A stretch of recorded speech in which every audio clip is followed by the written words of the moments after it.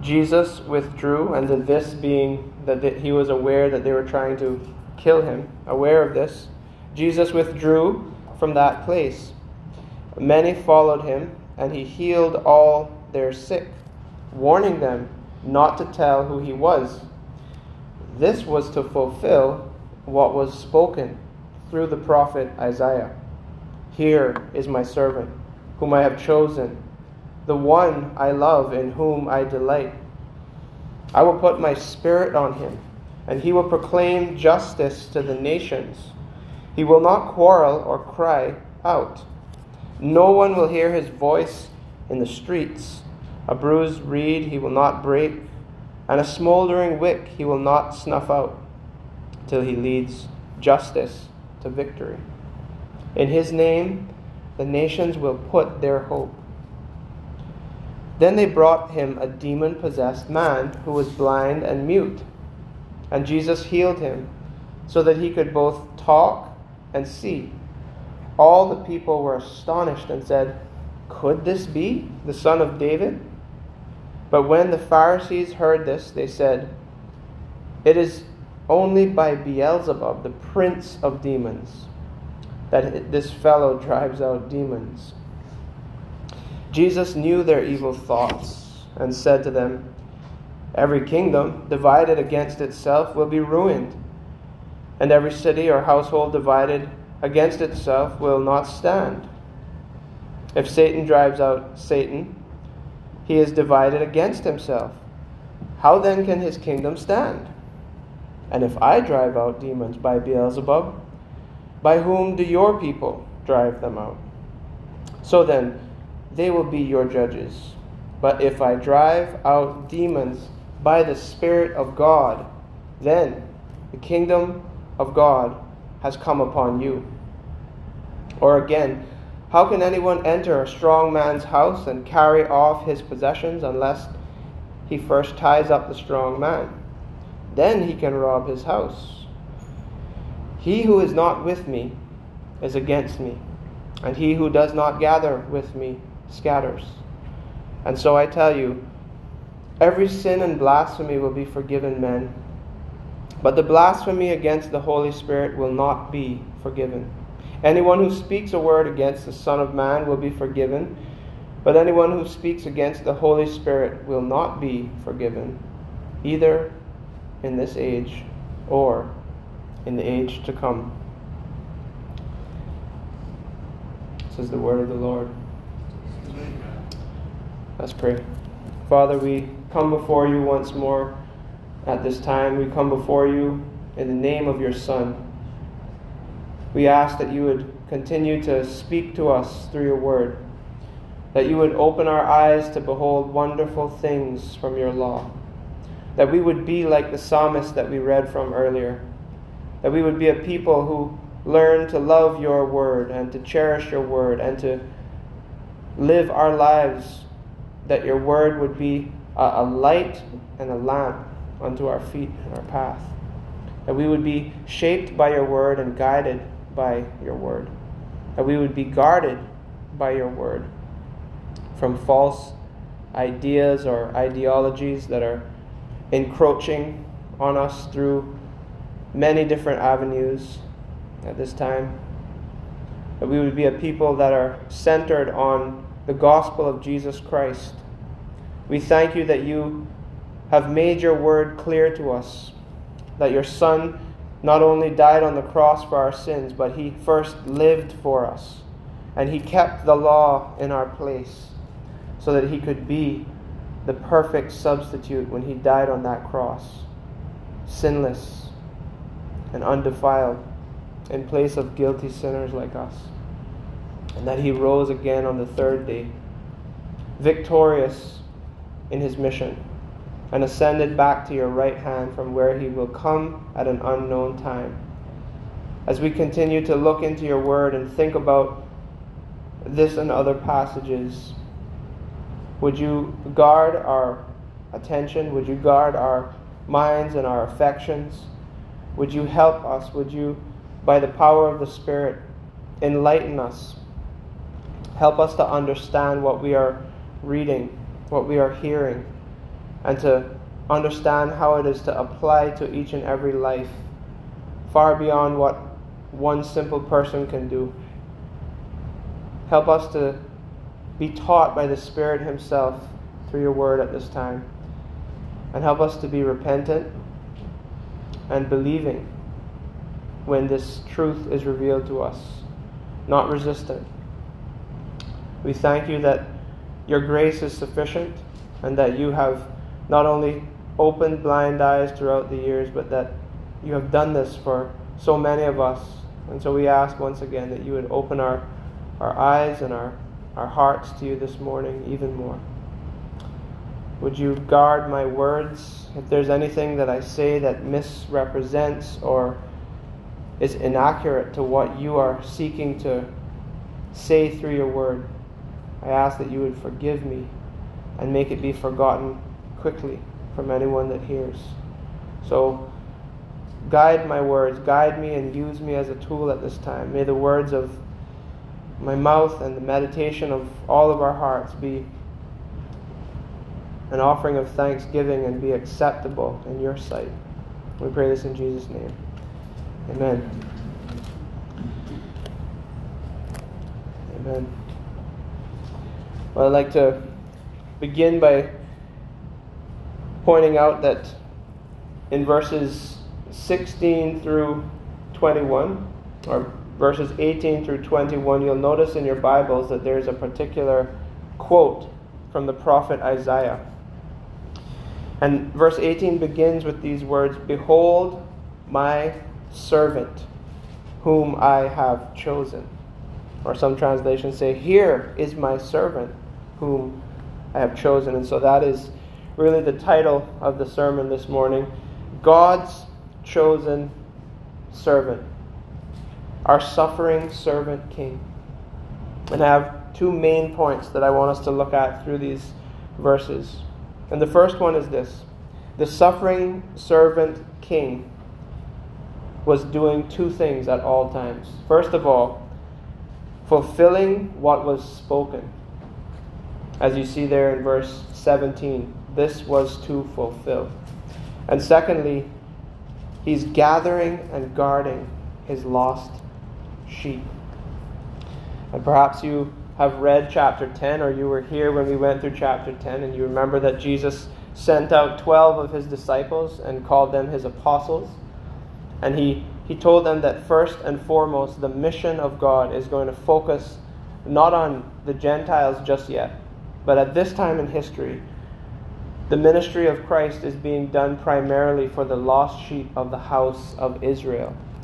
For thousands of years, God had been faithfully caring for and walking with his covenant people, a people that were called by his grace and made into this family of God, this kingdom of God.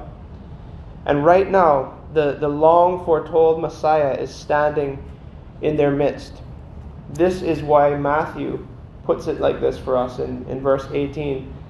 He says that, or in verse 17 rather, this was to fulfill what was spoken by the prophet Isaiah. What is the this when he says this was to fulfill? Well, let's look at verse 15 and 16 again. It says, Jesus, aware of the fact that people were trying to kill him, trying to accuse him of sin, of breaking the law.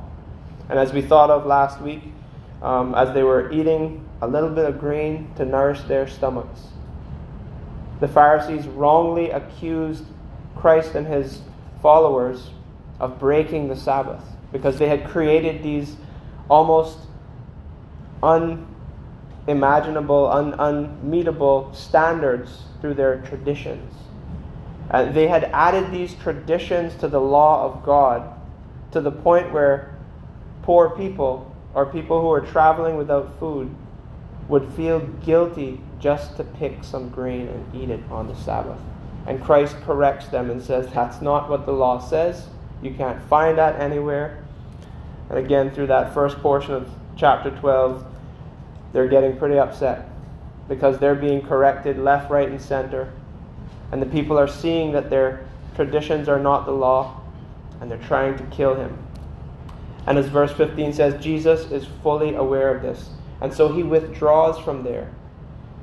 You got to ask the question when you see ideas like this in the Word of God. Why did he withdraw? Was he afraid to die? You have to say no to that, right? Because clearly Jesus came to this earth with the primary heart of his mission being to die on an old rugged piece of wood on a hill called Calvary. So he wasn't trying to avoid death. But as verse 16 goes into further detail, the people he was healing, all those who came to him after he withdrew from that place that the Pharisees were, he healed them, and then he says to them, don't make it known just yet. The reason why Jesus was doing this, primarily, was because his time to be crucified had not yet come, but also because part of the Pharisees' teaching had led the Jewish people to believe that when the Messiah came, he would set up the kingdom right there and then, overthrow the Romans or whoever was in power. And so they'd got this idea that the salvation of God included a life that would transform their current societal and social existence in the here and now. And very many of us today think this too. And if we're not careful, we will start to buy into ideas and movements that claim that part of salvation should be that we get the kind of justice and righteous overturning that will one day come. But not yet. And so Jesus doesn't want them to see him as a revolutionary or a social justice zealot. You've heard that term recently, I'm sure. Jesus is making it clear that the time has not yet come for the kind of justice that God will bring, that will make all wrongs right. And the beginning of that justice, and I would say that the foundation of it, is solved by the justice that we see on the cross. We'll get to that in a moment.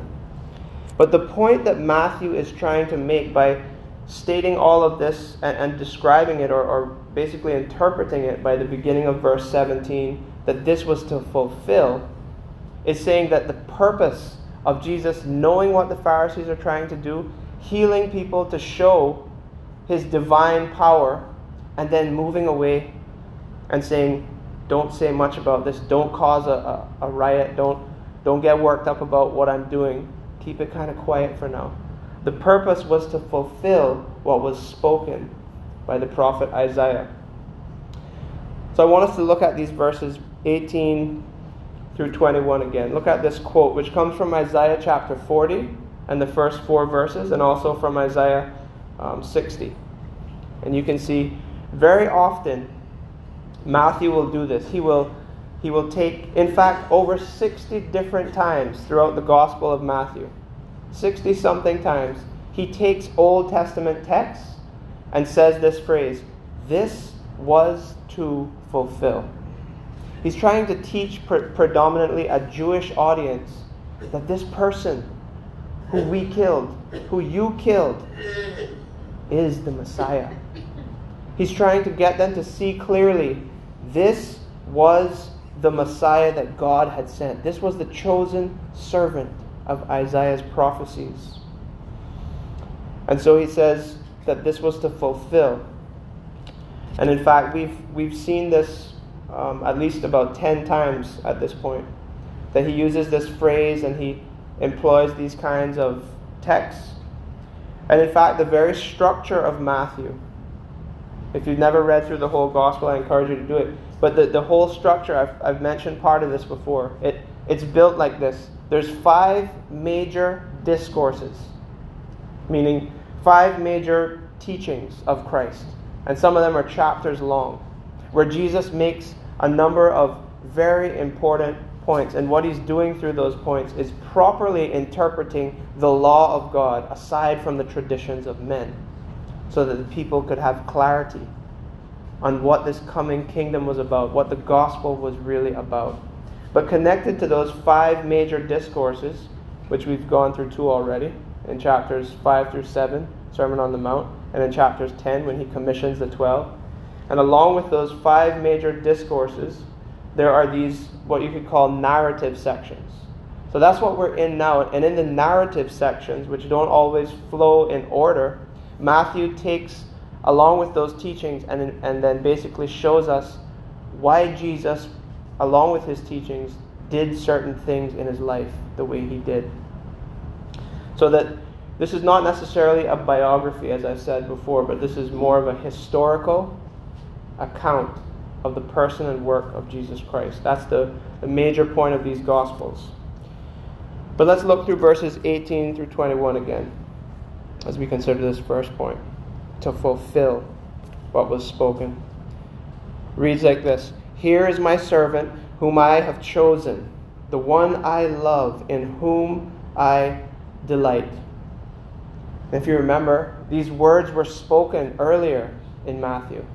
In Matthew chapter 3, we have the baptism of Jesus, where he basically begins his public earthly ministry, in a sense. And it's as if the Father, when he speaks from heaven, is commissioning his Son. And he says almost these exact words: "This is my beloved Son, in whom I am well pleased." We need to hold on to that statement, because throughout the rest of the New Testament, Paul especially makes it clear that to be beloved by God, to be blessed, that's a phrase we throw around a lot. I'm blessed. Well, those words have meaning. To be blessed truly is to be in Christ. There is a sense in which you are not truly blessed by God unless you are in Christ Jesus through faith and repentance. That's how he begins his letter to the church in Ephesus. "Blessed be the God and Father of our Lord Jesus Christ, who has blessed us in Christ with every spiritual blessing in him in the heavenly places." And so this is what the prophet Isaiah is saying. This coming servant, God delights in him. We need to have that. We need to have Christ, because in and of ourselves, God does not say these words of us. If we are not connected to the covenant promises of God, and especially his coming Messiah, we will not have these words. We will actually have basically the antithesis, the opposite of these truths, because we are sinners by nature. We are only deserving of God's justice. But notice what he says about this beloved one again. He will proclaim justice to the nations.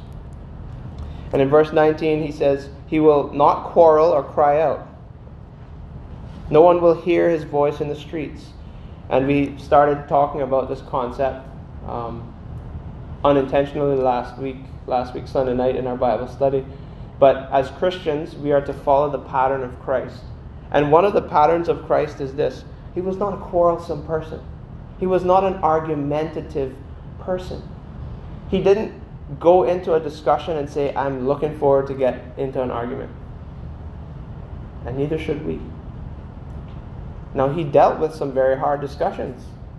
And it might appear to us that maybe you could define some of those discussions as arguments. In other words, Christ did not avoid conflict for the sake of so-called peace. But he was not an argumentative person. In fact, at the end of chapter 11, when he says, "Come to me if you're heavy and burdened and you want to find rest for your souls," he says, "I'm gentle and humble in heart." And so this is the character of Christ that we begin to see through these words here. We see, first of all, the trustworthiness of God by Matthew piling on these promises that are being fulfilled in Christ. So the Jewish people would have been latching onto that. And then we start to see the character of Christ, the attitudes of Christ. He wasn't a quarrelsome or an argumentative person. When he says in verse 19 that no one heard his voice in the street, They're saying he wasn't bombastic. He wasn't, out in the street when he was doing his teaching and screaming and hollering and ranting and carrying on. Of course, he would have had to raise his voice because he didn't have a microphone, right? But he wasn't shouting and screaming and carrying on like a madman. And so when we do things in the name of Christ, we should do the same. We should not necessarily think that it's the Spirit moving when people are screaming and ranting and carrying on and being bombastic. Or, as I said earlier, being revolutionaries. That's not the way of Christ. What does he say again in verse 20? A bruised reed he will not break, and a smoldering wick he will not quench or snuff out, until he brings justice to victory. This reed and this wick, basically these were objects that would be used on a daily basis. And the point that he's trying to make there when he applies this to Christ, he's saying that there were people who'd come to what would feel like the end of their use. They were burdened, they were burnt out, exhausted in different ways spiritually. But Christ was not like the Pharisees or other religious people. He did not basically say, well, thanks for your little service, you're burnt out, and make you feel like you're being thrown to the side. He was patient and faithful to show compassion. That's why he continues to heal people, regardless of if it's on the Sabbath or not. And so this is our pattern. We need to be patient with people. We need to see that sometimes people might feel like these verses describe and show the love of Christ. And then the end of verse 20 says, until he brings justice to victory. I started to mention this already. But the way that Christ brings about true justice is through his victorious life of sinless, righteous achievement by perfectly keeping the law in place of people like us who cannot do so. Even those of us who have the Spirit of God dwelling in us. You need to hear this again. You cannot keep God's law fully. And that's not an excuse to not try to. Because if you read through the Psalms, one of the major themes that we have been reading through Psalm 119 is this. True believers love God's law. We see the goodness in it. And we see the danger of trying to change it. That includes all of God's Word. We'll get to that in a moment too. But Christ is our pattern. And then finally we see this in verse 21. This was a promise that was first given to Abraham when he became the father of the entire Jewish nation. And in his name, the Gentiles or the nations will hope or put their trust. So we see this theme of hope and the themes of justice. These themes being fulfilled in Christ. When God called Abraham to himself, the very beginning of the promises of God for that nation started with a promise that God would bless him and multiply him and that he would make his name great among the nations. So this attitude that the Pharisees and many of the Jews, because of them in part, had, and again, an attitude that some of us can develop if we're not being sensitive and discerning, this attitude that they were God's favorite people, and the secret pride that would sneak in and make them feel a little bit, pat themselves on the back, pat yourself, pat myself on the back. If we're not careful, we have the same issue. That because others who do not yet trust in Christ, we're better. No, that concept should never enter the heart of God's people. This is an idea that runs through the Bible. Missions has always been at the heart of God. God is a missionary God. And while he may choose to let his favor rest upon a few people versus many, those few people should never think it was because anything that they did. Even if generations of our family have been faithful, you're still only saved by the grace and mercy of God. Amen? Amen. Oh, we need these words today. And hope can only be found in Christ. The very purpose of our existence as a church is so that others might see and be reminded that there is this hope that they can look to and find in Him. This pattern that we see in Christ is that in the hardest part of opposition, right in the heat, in the middle of opposition, Christ is continually showing this kind of grace and hope and love to a world that is hostile against Him. And even though this is happening right now in this text within the nation of Israel, this is a picture of the world's attitude toward God. We'll move on to our second point now. Not only was the suffering servant king suffering partly because of this opposition, but not only was he doing all that he did for the set purpose of fulfilling what was spoken, which again doesn't just point to Isaiah, because Isaiah was God's prophet. So not only was he seeking to do all he did to fulfill what God said through Isaiah, but secondly, we see that he is gathering and guarding his lost sheep.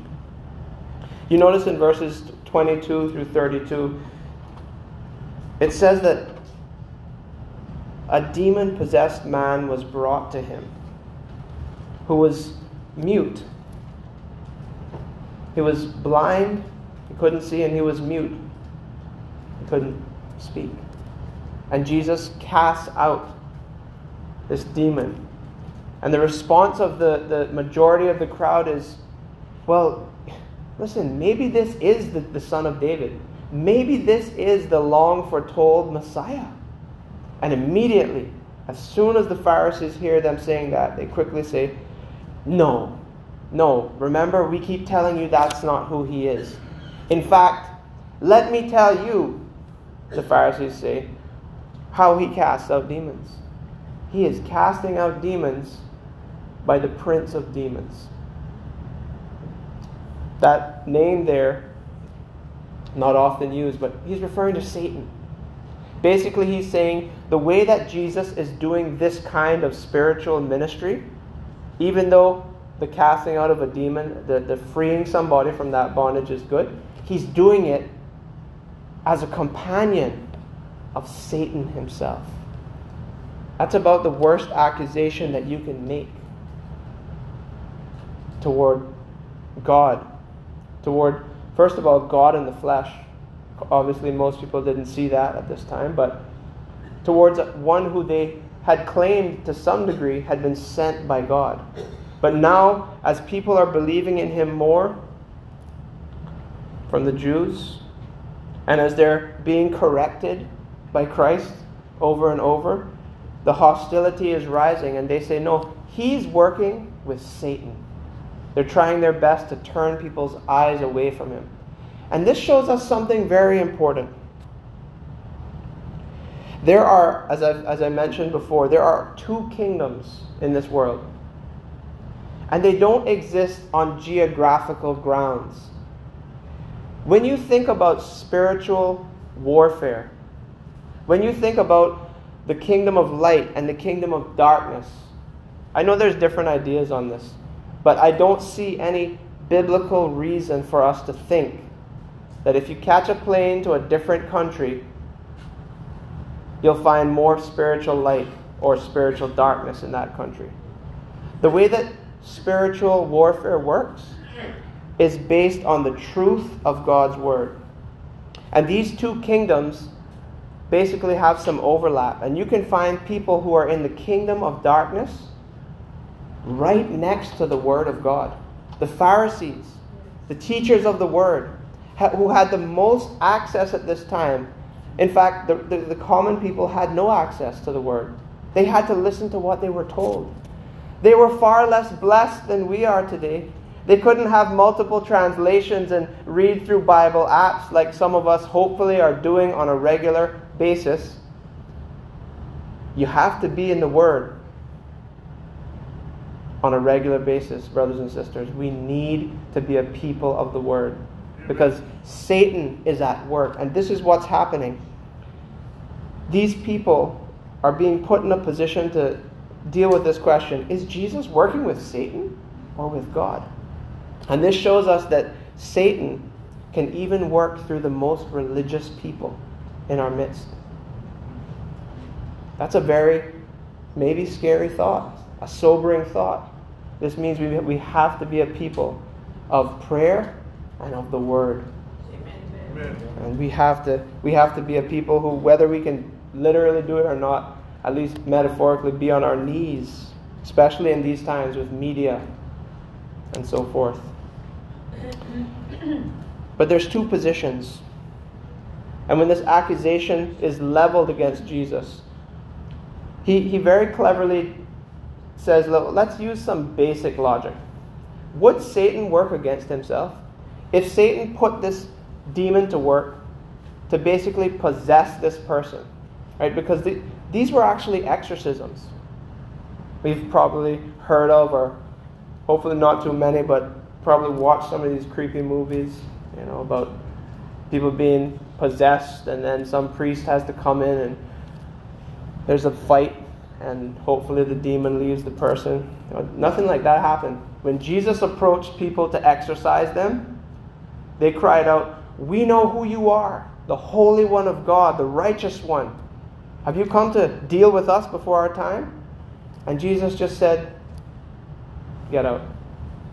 Over and over. And again, he exorcises this man. And then he says, let's think about this. Would Satan intentionally possess a person and then cast that demon out? He says, no, that's not logical. But he turns it over onto them. He says, but let's keep thinking about this now. How do you guys cast out demons? This is a statement that has an implication behind it, meaning by him saying that, he's suggesting that there were people using the name of Yahweh at this time amongst the Jewish leaders who were doing things like exorcisms. And again, this requires discernment, because this reminds us that there are people in the name of Christ doing powerful, mighty works, even in our day. But just because you say, Lord, Lord, doesn't mean it's the work of God in our midst. Amen.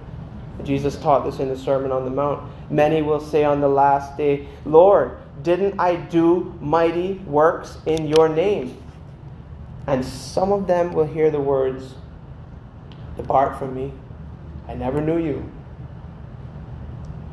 We have to be a people of the Word and prayer and keep the gospel of Christ at the forefront of everything that we read, hear, watch, and are told is going on. Jesus turns it over and says, who do your people cast out demons by? And then he says this, but if it is by the Spirit of God that I'm casting out these demons, then guess what? The kingdom of God has come upon you. And this brings us to an important truth. When Jesus says the kingdom of God has come upon you, he's talking about this major biblical theme that God has been building his kingdom throughout the ages, and finally the king of God's kingdom is standing in their midst. And the people who should have been closest to God are rebelling against him, are rejecting him. Don't we see this in our families, in our friends' circles, in our communities too? I was doing that for 21 years. Some of you might be doing that who are hearing this message. Maybe you're like the demons who know that there is a God and that Jesus Christ and his gospel are true. Or you've been brought up to understand these things, but you're rebelling. Please stay tuned. The kingdom of God is in their midst. And Jesus is saying, I am establishing the very kingdom of God, even though there's an element of not yet. So when you think about the kingdom of God, there's two realities like train tracks that run side by side. Because of Jesus' life and death and resurrection, it is right to say that the kingdom of God is here now. So there's an already. Those of us who are Christians, those of us who are believers, those of us who are born again, who are trusting in the person and the work of Christ alone for our salvation. Those of us who, therefore, the same people are the ones who make up what is known as the church. The global, the universal church. Those who are in Christ. We are part of this kingdom already. But there's a not yet, in the sense that when He returns, all the things that we're trying to stay true to and the fight that it takes to continue being faithful, to keeping the faith, all of that will be brought to an end, and there will be a new heaven and a new earth where righteousness dwells, and there will only be righteousness and peace and joy in the Holy Spirit. Our bodies and our souls will be glorified. So when He talks about the kingdom of God coming upon them, He's saying, this is happening. But look at what they're doing. They're not listening to Him. They're not turning to Him. They're not believing in Him. And this shows us as well that not only is the kingdom of God already in our midst, but there's a almost combative war type of language here. Again, the Christian life, all of life, is a spiritual war. Sometimes we think of spiritual war by what we turn on to watch or listen to, or what we don't turn on to watch or listen to, or what we open up to read, or we think that we can control it. But we're all born into spiritual realities because we are physical and spiritual beings. And we exist either in the one kingdom of darkness that we're born into, or the kingdom of light by grace that we need to be born again into.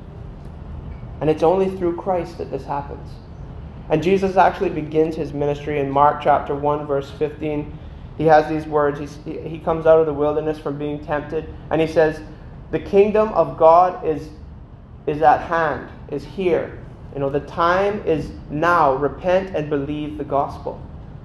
And so he's preaching this kingdom of God and this gospel so that we'll understand these realities. And in the midst of this opposition, while He is not being combative Himself, He is revealing for us that this war is very serious. Look at verse 31 again. He says this, therefore I tell you, or sorry, not verse 31. Verse 31. Therefore I tell you, every sin and blasphemy will be forgiven people, but the blasphemy against the Spirit will not be forgiven.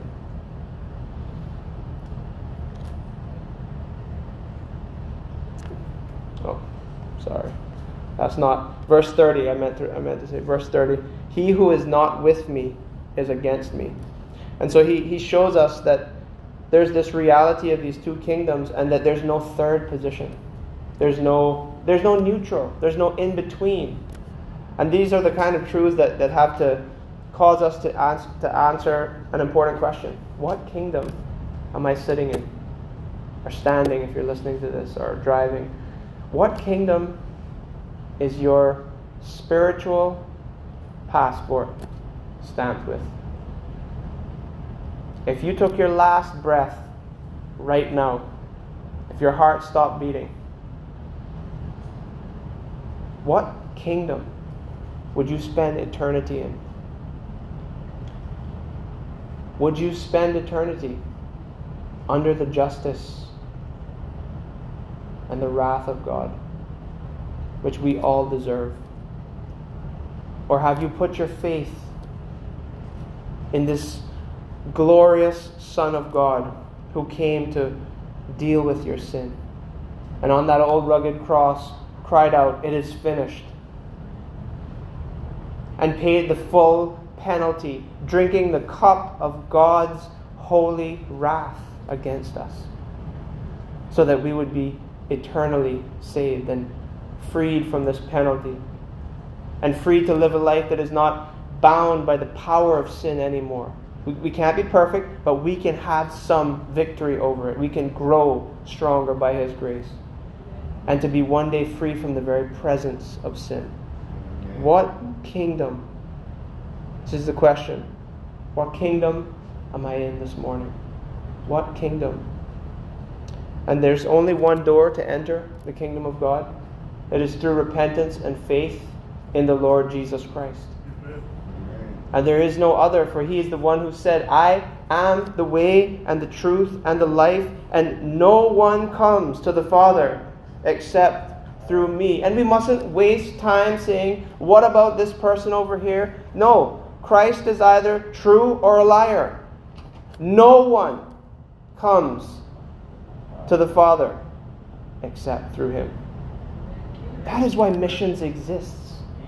That is why evangelism is upon us as our responsibility. No one can go to salvation eternally unless they have heard the gospel of Jesus Christ.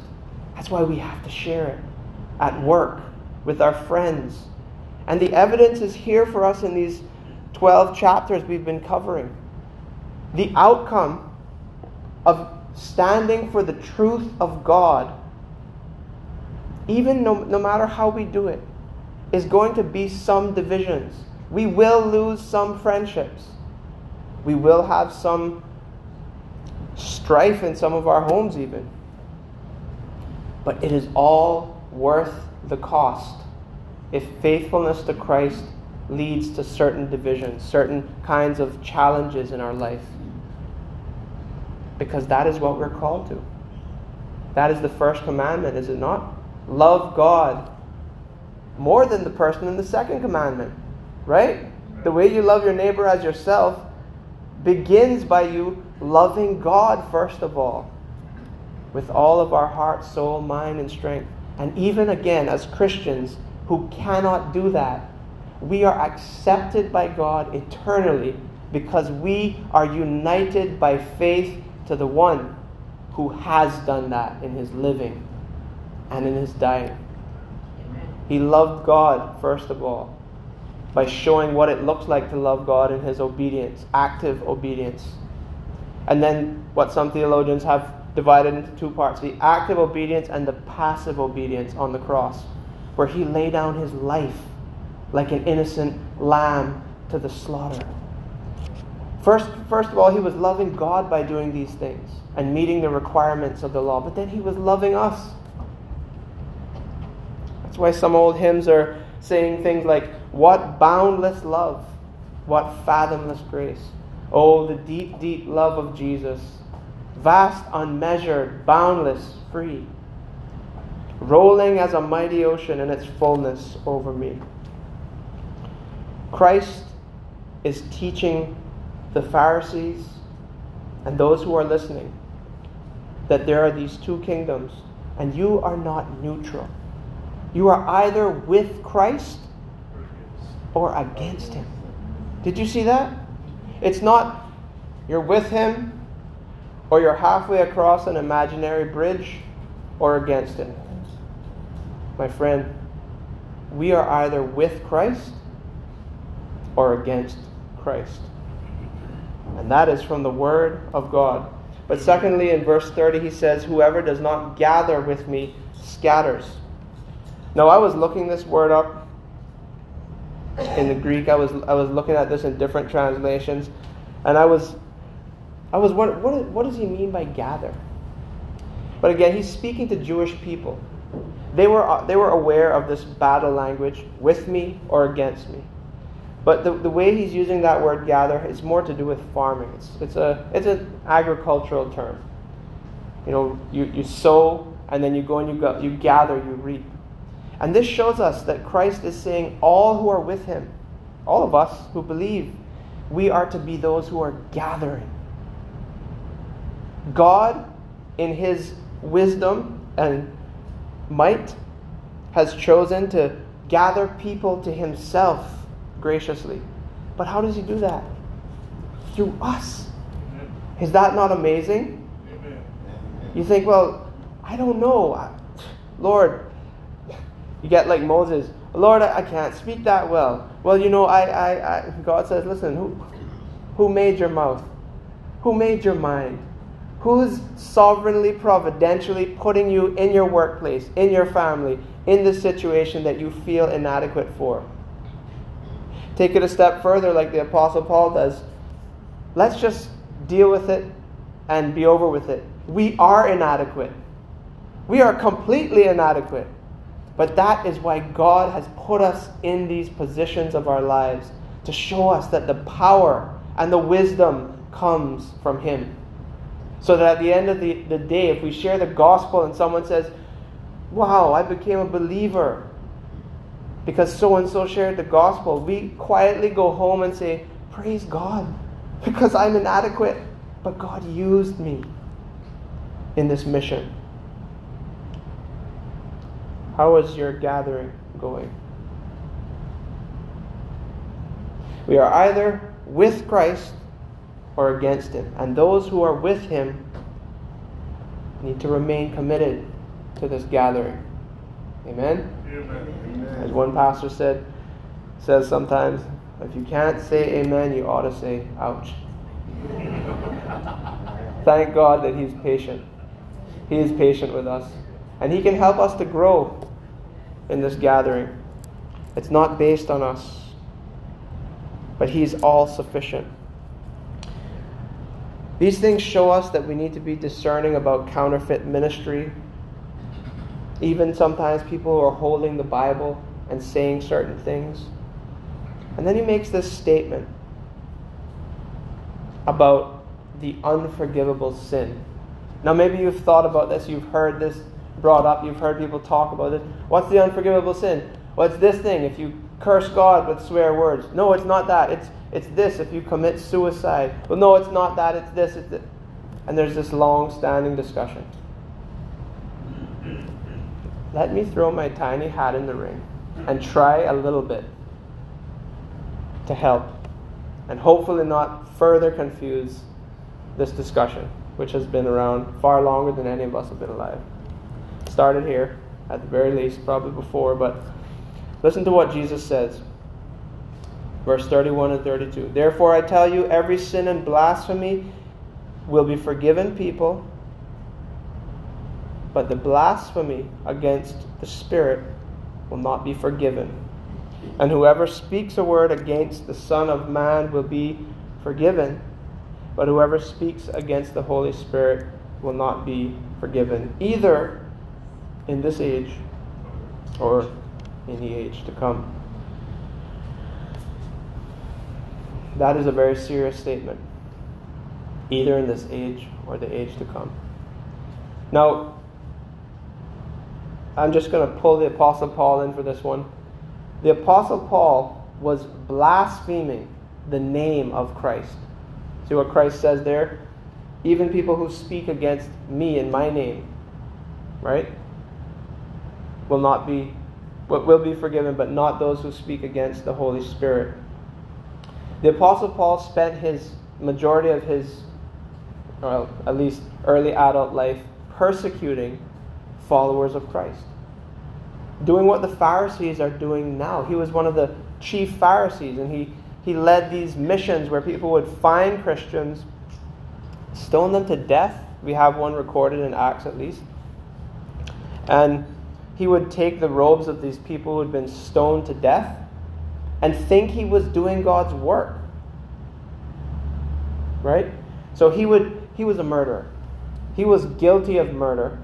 He was guilty of blaspheming the name of Christ.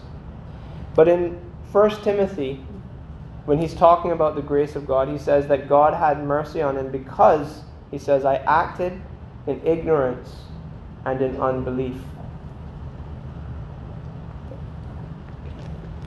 There's two things to keep in mind. At this point in history, we haven't entered the new covenant yet. when Jesus states these words. So the work of the Holy Spirit was actually a work that took place when people like Christ would preach the gospel, and then as the Holy Spirit worked through the truth of God's word, as the mind of people listening became enlightened, and internally they started to say, you know what? This is true. But decided to continue being resistant, and would say things like these Pharisees did, that he's in league with Satan, don't follow him. The statements like that are the fruit of a person who is blaspheming the revelation of the Holy Spirit. Now, based on that, and the fact that now the Holy Spirit has completed all of the Scriptures, so that we have the fullness of the Word of God here in the New Covenant, and we have the Holy Spirit within us, I don't think there's one way necessarily that you blaspheme the Spirit. But as simply as I can put it, it's when the Spirit of God is revealing to the heart and the mind something of the truth of God that any of us might be sharing with a person, and in the midst of the Spirit affirming what's being said, because everyone has a conscience. And as the Spirit is pushing this light a little bit into the conscience of the hearer, they choose to say, I hear what's being said. I don't think that it's false necessarily, but I reject it as good. I reject it as even true. They might verbally say, no, it's a lie. It's basically calling God a liar. How does the Holy Spirit speak today? Through the Word of God. Through the Word of God. So, I think there are things being done today in mass amounts, in mass movements, that probably fit into this category. Maybe some of you have seen this. It's not new, but it just came up again. The Church of England is now in this ridiculous debate about renaming the book of prayer, so that when you pray prayers like Our Father who art in heaven, it should be renamed to say Our Parent or Our Mother. Because they fear acceptance with certain people in the name of love. And it's not a good love, because it doesn't start with the love of God. They fear that people will not listen if God is not feminized. Now let me ask you a question to think about. If God has revealed Himself throughout the ages, through His prophets, and finally in His Son, not His daughter, and ultimately in the fullness of His Word, given us a revelation that the one true God is Father, Son, and Holy Spirit. And when Christ spoke of the Spirit coming, He said, He will do this, and He will do that, not she. What right do we have, for any reason, be it good or bad, to redefine the way we think about God? I think it's possible, worth considering, that serious things like that are happening in our midst might fit into this category. For the Spirit has revealed to us that the Father sent the Son to die for those who will receive Him as He has revealed Himself. And so to outright reject that could be something that fits into this sin. It is not one particular thing, but it is any way that you choose to reject the way that God has revealed Himself to us. And just like I said, there's two kingdoms, there's two positions. There's only one God. Amen. There's only one Christ. And you may not receive him as you want. We may not receive him as we want. And it is nothing short of blasphemy to say things like, our parent who art in heaven. That is one of the most dangerous and ridiculous things. That is an example. I won't go any further. But there are other movements like that. So, you might be doing this politely. Maybe you're politely saying to yourself, quietly, maybe you hold conversations with people. If you're listening, think about if you're doing this. Well, I'm not too sure. I'm not too sure. And it's not a big deal, is it? If I think of God as my mother, it's a huge deal. Things like this are a huge deal. God has made us in his image. We should think of both genders as equal, but they're not the same. They can't be changed. There's only two. Right? And when we choose to fight against these kinds of truths or allow people to say things that are opposite to these truths, you have to understand something. You are pardoning blasphemous ideas. It may not necessarily be exactly this sin, but it's close to it. But all of this comes down to something that I want us to close on as we prepare our hearts to take the Lord's Supper. Jesus says this very serious statement here, that if we commit this sin, and I know for sure that this sin includes a rejection of the gospel. If you live your life in unrepentance, rejecting the gospel, you will die and go to hell. You will receive the same penalty as people who commit this sin. If that's not the sin of blasphemy against the Spirit, I can tell you this. It is the same place that people go to who reject Christ. But in the middle of all this, he says, forgiven. Twice. 3 times actually. Forgiveness. In the midst of this spiritual battle, in the midst of everything that Jesus is saying, forgiveness is what he's concerned about. To be forgiven of our sin, as one of the Psalms says, how blessed is the one whose transgressions are forgiven. There is nothing more important that we can know for certain in our souls is true than that we have been forgiven.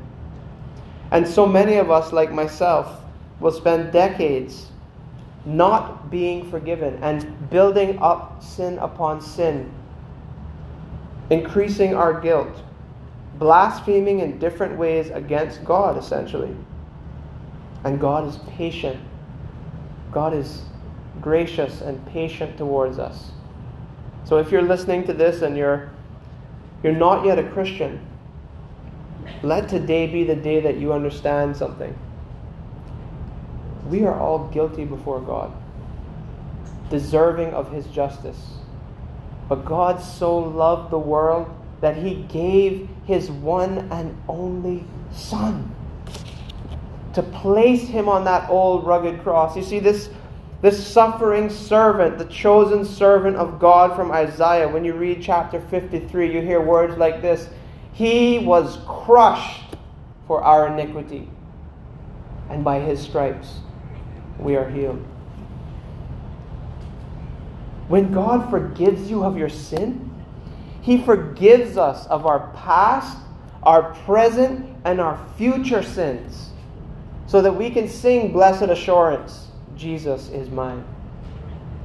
And he gives us the gift of his blessed Holy Spirit to empower us to live as his children now, as this new covenant family, as these people who are now forgiven sinners in a kingdom of God's light, of God's forgiveness, of God's righteousness. So let us, as we prepare our hearts and minds for communion, remember that. And if today is the day that you're hearing this gospel message, let today be the day that you turn to